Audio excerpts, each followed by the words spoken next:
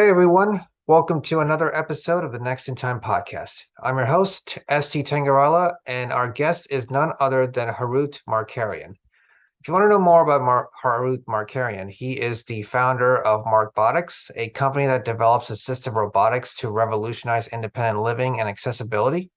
With a seasoned background within the aerospace and defense industry, Harout believes that an accessible world is an inclusive world and that Markbotix will reimagine the accessible robotics industry. And they are partnering up with a community of people with disabilities to find solutions together rather than fixing their problems from an outside perspective. So, Harout, welcome to the show. Thank you, ST. Pleasure to be here. Yeah, no problem. So, is it true that, I mean, especially with the fact that the world is aging faster, and then there are fewer younger people out there trying to look after the elderly? Is it true that this is a necessary technology that's needed for the world? Absolutely. I mean, even before talking about the increasing elderly population, the community of people with disabilities historically have been left behind. And I think it's time for someone or for anyone to put more effort into putting the community of people with disabilities first. They're the largest minority group in the world, and for some reason they're still left behind. So we're trying to change that. We're trying to address that need by providing solutions together and improving their quality of lives. Yeah, because I think I can relate to the fact that there are a lot of elderly out there that are losing their mobility. Mm-hmm. And sometimes there's cases like, for example, if you recall that President Trump's first wife, Ivana, fell off the stairs when passed away. Yeah. And it was found out because of her limited mobility and because she had a hard time accessing the stairs. Do you feel that that kind of issue is it's prevalent nowadays with elderly people, or even let's say even people who are disabled? Well, that's a fraction of the issue, right? Mobility is a broad term, right? There's when we talk about people with mobility challenges, we talk about a lot of things. We talk about hip replacement surgeries, like we talk about spinal cord injuries, we talk about cerebral palsy. So all this, makes the people with mobility challenges. And when you think about it, they're often prone to additional injuries because they're limited mobility. And when we talk about accessibility, not being able to climb up and down stairs is just a fraction of the accessibility topic, right? There are other things that that needs to be accessible. But yes, being able to climb up and down stairs is part of an accessibility issue that needs to be addressed. All right, makes sense. So let's start off back with Harout. Harout being the lovely engineer when he began his career, let's say, because you have a seasoned background in the aerospace and defense industry. So could you tell me more about like your overall background as to what you did before starting at Markbotix? Well, before I was a basketball player. I was a professional basketball player actually, and didn't even think about school or my college career, my educational path. So that was all like secondary, even tertiary at points. But when kind of that went away from my life, I started focusing more on my college career. So I ended up getting a degree in mechanical engineering in my undergrad. I pursued my master's in robotics. And, during my undergrad degree, I was already working full time in the aerospace and defense industry. And not because I chose it, is because it was an opportunity that, fell on my lap. My professor at the time recommended me to this one position in the aerospace and defense industry company. So I just went ahead and started that job and basically loved it and stayed in it. Yeah, so I was going to say before we go into your background in the aerospace industry, How? Just wondering, how are you like 6'4", 6'5", or anything like that? Which No, is no, why you got into the basketball field? I'm 6 foot tall. Just like around the same height as me, but Yeah. yeah. But actually, the funny thing is for me is that the only time I ever played basketball more seriously was when I was in middle school, Mhm. and after middle school, I just never really considered it going forward. Yeah. And I remember when people said, okay, this guy, everyone kept saying, oh, just because he's tall, meaning I'm a good fit for the basketball team. So I presume that's what people said about you back there, right? Like, are you originally from Armenia? I am, yeah. So I was born and raised in Lebanon, but Yeah. by ancestry, I'm Armenian, yes. Okay. So people told you over there, like, oh, look, Harut is going to become someone great. He's going to join the NBA one day. I am no, actually, no, they told me the exact opposite. When you're playing basketball in Lebanon, as a pro athlete in Lebanon, there's no future in that if in pursuing that field, really. You're not going to make a living off of playing basketball. At least not you're not going to secure your future by playing basketball in Lebanon. At least in my days. I don't know how it is right now, but in my days it was you weren't making any, you were making some money, but you weren't securing your future or anything, right? Um, so and I was obsessed. I practiced all the time, and I was good. I was good, and I wasn't the tallest. I was 6 foot tall, and but I was very good in the ball handling, shooting, and I was very fast. So those were my assets, and I could read the floor well. So Yeah.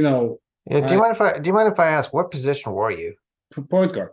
Point guard. You were like Yeah, basically the main person on the team. yeah, exactly. And I practiced, and people used to come tell me actually the exact opposite to what you said. They'd be like, "Why are you practicing so hard? You think you're going to get to the NBA, or you think you're going to get to the next level?" I mean, but I didn't care. I used to practice without lights sometimes, But that's how much I loved the game, and I was passionate about it. Oh, But nice. yeah, Who be your inspiration? at the time, Steve Nash was my kind of idol, Right. but my father also played professional before me, and he had a long career in professional basketball. He played I 15, think he 17 years. admired people like Kareem Abdul-Jabbar, someone like that. Yeah, yeah.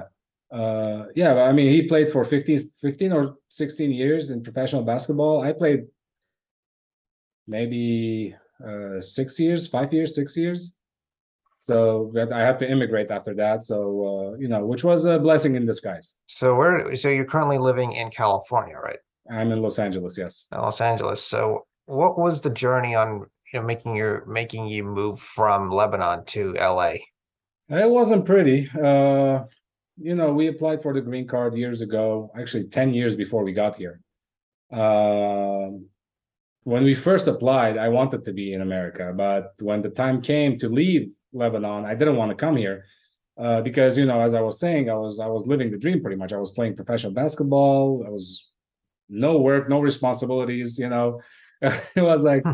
a dream come true, and I was fairly young, so I didn't want to give all that up, but at the same time, I wasn't building a future.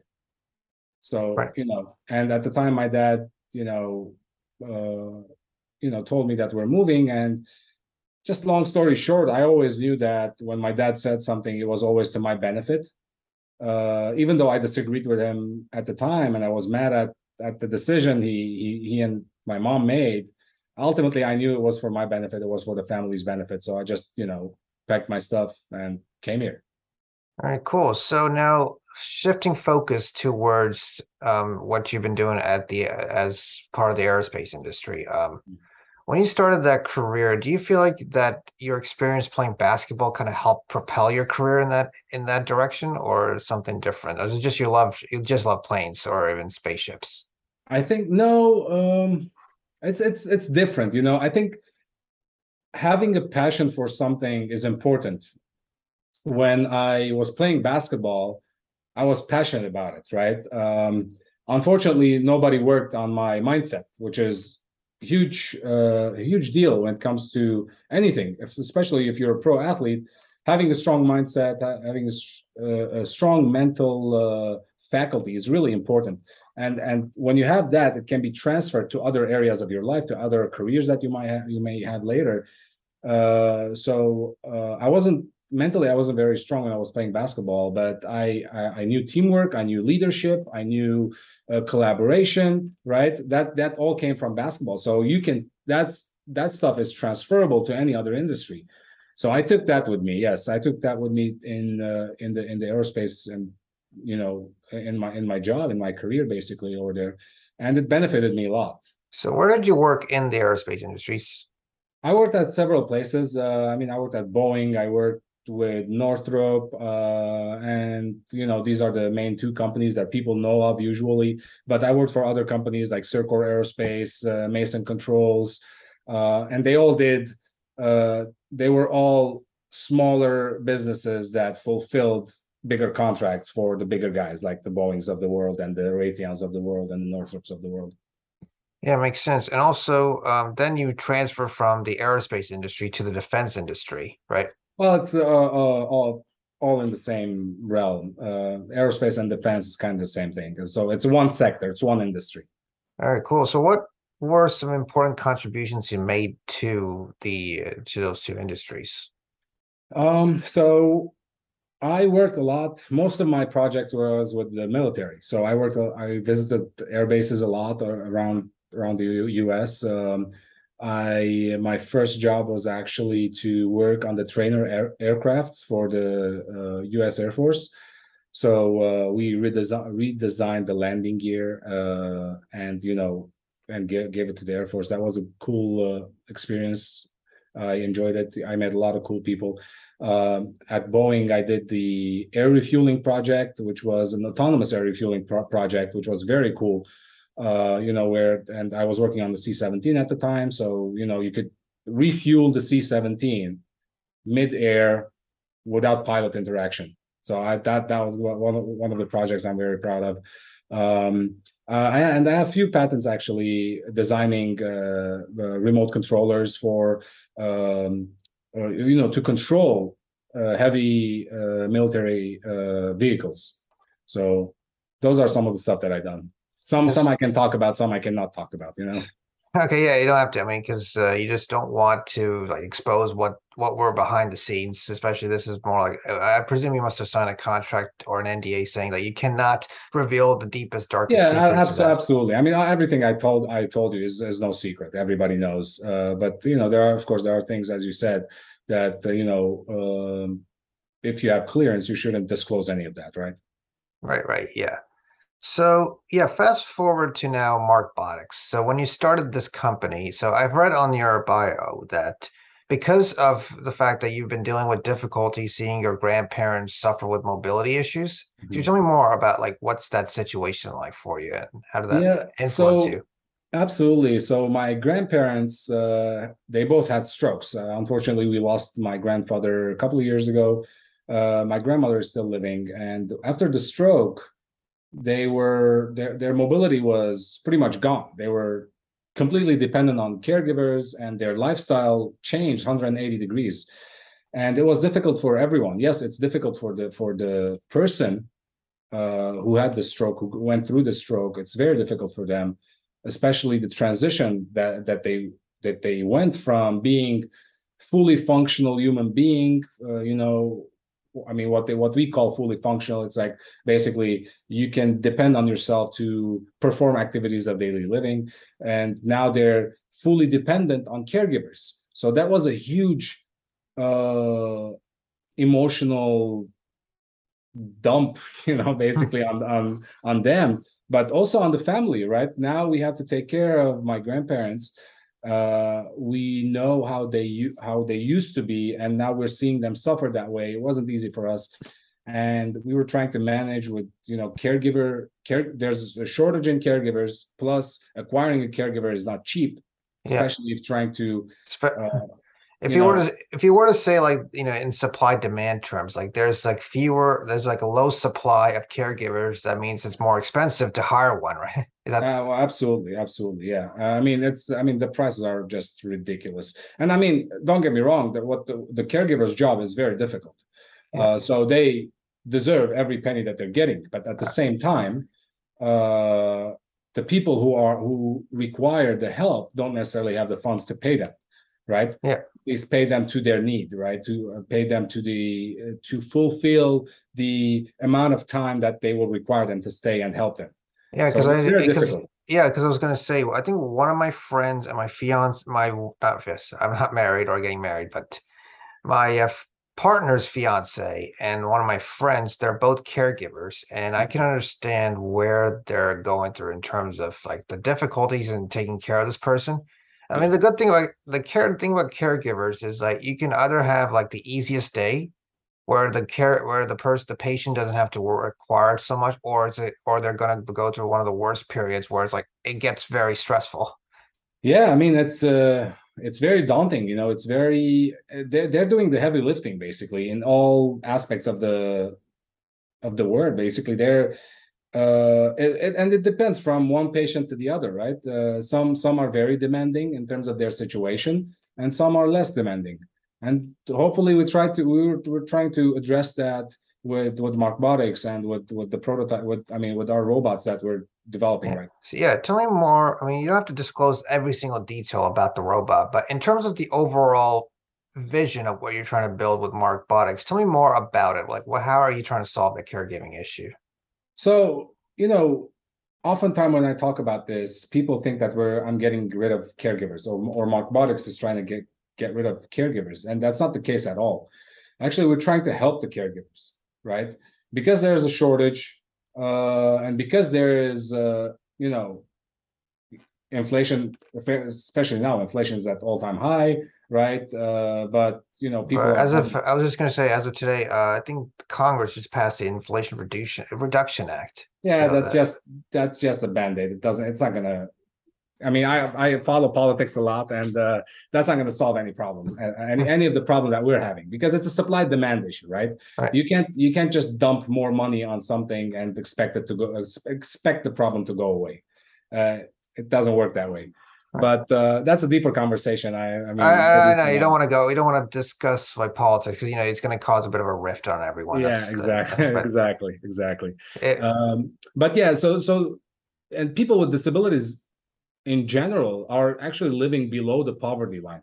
This is a fact, right? right. So having them pay for caregiving services, I'm sure insurance covers it for them, but they will fight tooth and nail to not have to pay, right? So Right. they're in a difficult situation as well. They're living below the poverty line, and at the same time, they need caregiving services, right? So how is Markbotix helping with that? So we developed a ground robot.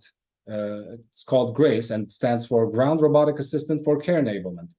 It's going to help the individual who needs the help and the caregiver. So it will alleviate the simple tasks that Like picking things up from the ground or walk. yeah, so let's say, I don't know. I mean, my grandmother drops the fork all the time, right? Right. So instead of the caregiver bending over 10 times in 5 minutes, right? You can have the robot do that, right? If she requires a tissue, let's say, for her nose, or she requires a remote control, or she requires someone to open the door for her. Now the caregiver doesn't need to be bugged by these simple tasks, right? So she can save her energy for heavier lifting tasks. Yeah. It's kind of like the way people envision AI is that AI is going to take over all jobs, but in reality, it's just trying to make the jobs more easier for people to take care of. Exactly. And I'm one who is against that statement. I think, well, I'm going to preface that by saying that technology is very powerful, right? And the way technology is progressing is also very fast. Now, you can use technology to do good or to do bad. So it comes down to ethically where you're at, right? Ethically where you're at. What are you doing ethically to impact people's lives? Right. That's what it comes down to. And what we decided to do with this robot, which will have AI incorporated in it, is to help both the caregiver and the individual.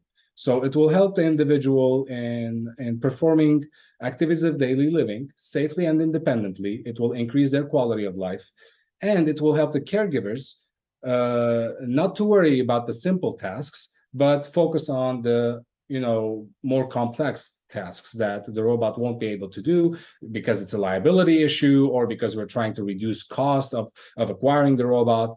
And now, instead of having the caregiver 24/7, let's say, you'll have it 3-4 times a week, right? And then the rest, the other 3 days would be, just you're depending on the robot to do, so it will help both sides. All right, cool. So regarding the robot, like how is it like a mobile robot or how is a robot like how do Yeah. you see the robot like taking role of a taking its role?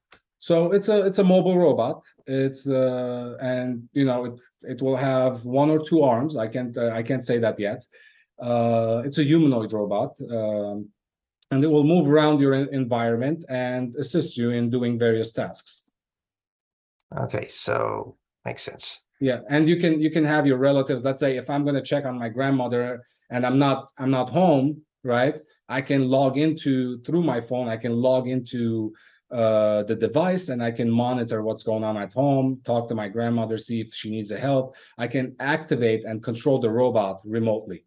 So where exactly in terms of the development is it right now? We're doing the industrial design right now. We have done a lot of market vetting in terms of to see to convince ourselves before we convince investors that there's really a need for this product. And we did that. We have done 1.5 years of testing, right? We have developed a prototype and we tested it with people with various disabilities. And it turns out that there's a huge need for this. Now we're doing the industrial design, and of course, we're actively raising funds. I mean, okay, yeah. Where exactly? So, what do you have like a particular timeline as to where you're wanting to have this fully implemented with the caregivers and everyone else? Like, well, I'm anticipating a launch product launch to happen July of 2023. That's the projection. And meanwhile, we're working on right now. Actually, we are in talks with the Triumphs Foundation and the Christopher Reeve Foundation to be in partnerships with them to distribute the robot. oh, makes sense. Yeah. So why is it? So just wondering what challenges do you see in these types in having the robot developed? And let's say for example, there's a lot of outlets out there. Like Japan is famous for having a lot of caregiver robots placed all over the place, especially considering the fact that the population is aging very rapidly. Mm-hmm. And so let's say, for example, if they decide to come to the US and start competing with you guys on providing the best quality robotic care, how does Markbotix be able to step in and say, okay, you know what, we want to showcase that we have better ways on how we can care for our patients? Well, I mean that could definitely happen. There are a lot of companies out there that financially are far advanced than we are, right? And but we do have an IP protection on the robot as we speak today. And at the same time, we understand our audience. We don't just look at the data. We actually talk to our target customers, Right. and actually we know their needs. We know how much they can afford, to pay. We know what kind of activities they need help with. So all this is our own research, right? And ultimately it comes down to, look, if you want to help people, you can't be bogged down by thinking about other companies coming and competing with you, because we're not competing, we're innovating. So yeah, that's what I call the golden rule for startups is you innovate, you don't just compete to the lowest denominator. we can't compete on price. Clearly we can't compete on price. Any big company can come and put us out of a job tomorrow if we compete on price, but that's not what we're doing. Yeah, because I'll say this, I've been working with startups for the last 3 years now, and one thing I've always saw that they're like, if you were to work elsewhere, like there's always those possibilities where large companies can just beat you down with price. Like say for Amazon, like there was a lot of different e-commerce stores out there, but Amazon beat out all their competitors through low pricing. Yeah. But some of the startups that I've worked with, they try to have proprietary systems in place so that, okay, that's how they can establish their competitive advantage Yeah. over everyone else. Yeah. So I think what you're doing is that you're trying to create a very high quality robot, be able to properly care. And let's say if there are any risks regarding that robot, let's say, for example, if someone tries to enter the market, sell them robots at much lower rates than what you are. So are you trying, let's say they have better functionalities, for example. So how would you how do you find yourself competing against those kinds? Well, I mean, we have to be first to market first of all, right? So we have the IP protection. We have to be first to market, and then we have to keep innovating. Complacency is your worst enemy, right? Even with all the patents of the world, people can still change simple stuff and then regenerate similar solutions, right? So, but I mean, it all depends on the mindset. As I talked about, mindset is very important. What kind of mindset do you have, and what's your relationship with your customers? You know, do your customers? You have to establish that brand. Once you establish the brand, and your customers recognize that brand, it's very hard for them to switch easily, right? And that's what we're working on. Actually, one thing I'm very proud of, I've built a community. Like now, people in the disability community know that I'm working on this. Yeah. You know, so Yeah, because you told me offline that sorry, I just got ding messages from everyone yeah. else saying you gotta join other meetings, but yeah, that's fine. But I've gotten messages, or I've gotten when we spoke offline, I think you mentioned that you used a podcast to be able to interview with people who are disabled to get those right ideas. Mm. So do you feel that's a good way of reaching out to potential customers? Well, when I started the podcast during the pandemic because I was before the pandemic, I was actually going door to door, basically meeting people and asking about their pain points to see what products I'm going to go to market with. But when the pandemic happened, obviously all that effort was stopped, right? You can no longer visit people. So, and that's why I created the podcast. It was an alternative way of pursuing my research and getting to know people. I actually befriended a lot of people through my podcast.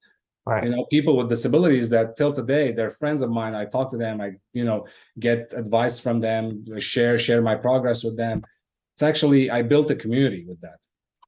All right, cool. So now with what's your overall goals with Markbotix in terms of, what you're trying to do is service every caregiver in the world, let's say start with America, then all over the world, right? Yeah, so our immediate goal right now, obviously, is to find an investor, a strategic investor that our visions are going to align. And what's our vision? Our vision is very simple. Our vision is to close the gap of those who can afford the assistive robotics and those who cannot. And in the world, only 1 in 10 have access to the assistive technology that they need. So there's a big gap, right? Only 10%, or even less than 10%, like 0.1% have access to the assistive technology that they would need. So our mission and vision is to close that gap and then be the most trusted assistive robotics manufacturer for people with disabilities in the world. That's our vision.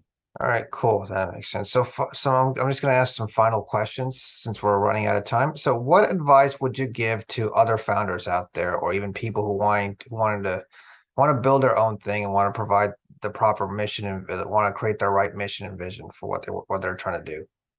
Well, you have to dig deep inside yourself, first of all, to know what your purpose in life is, right?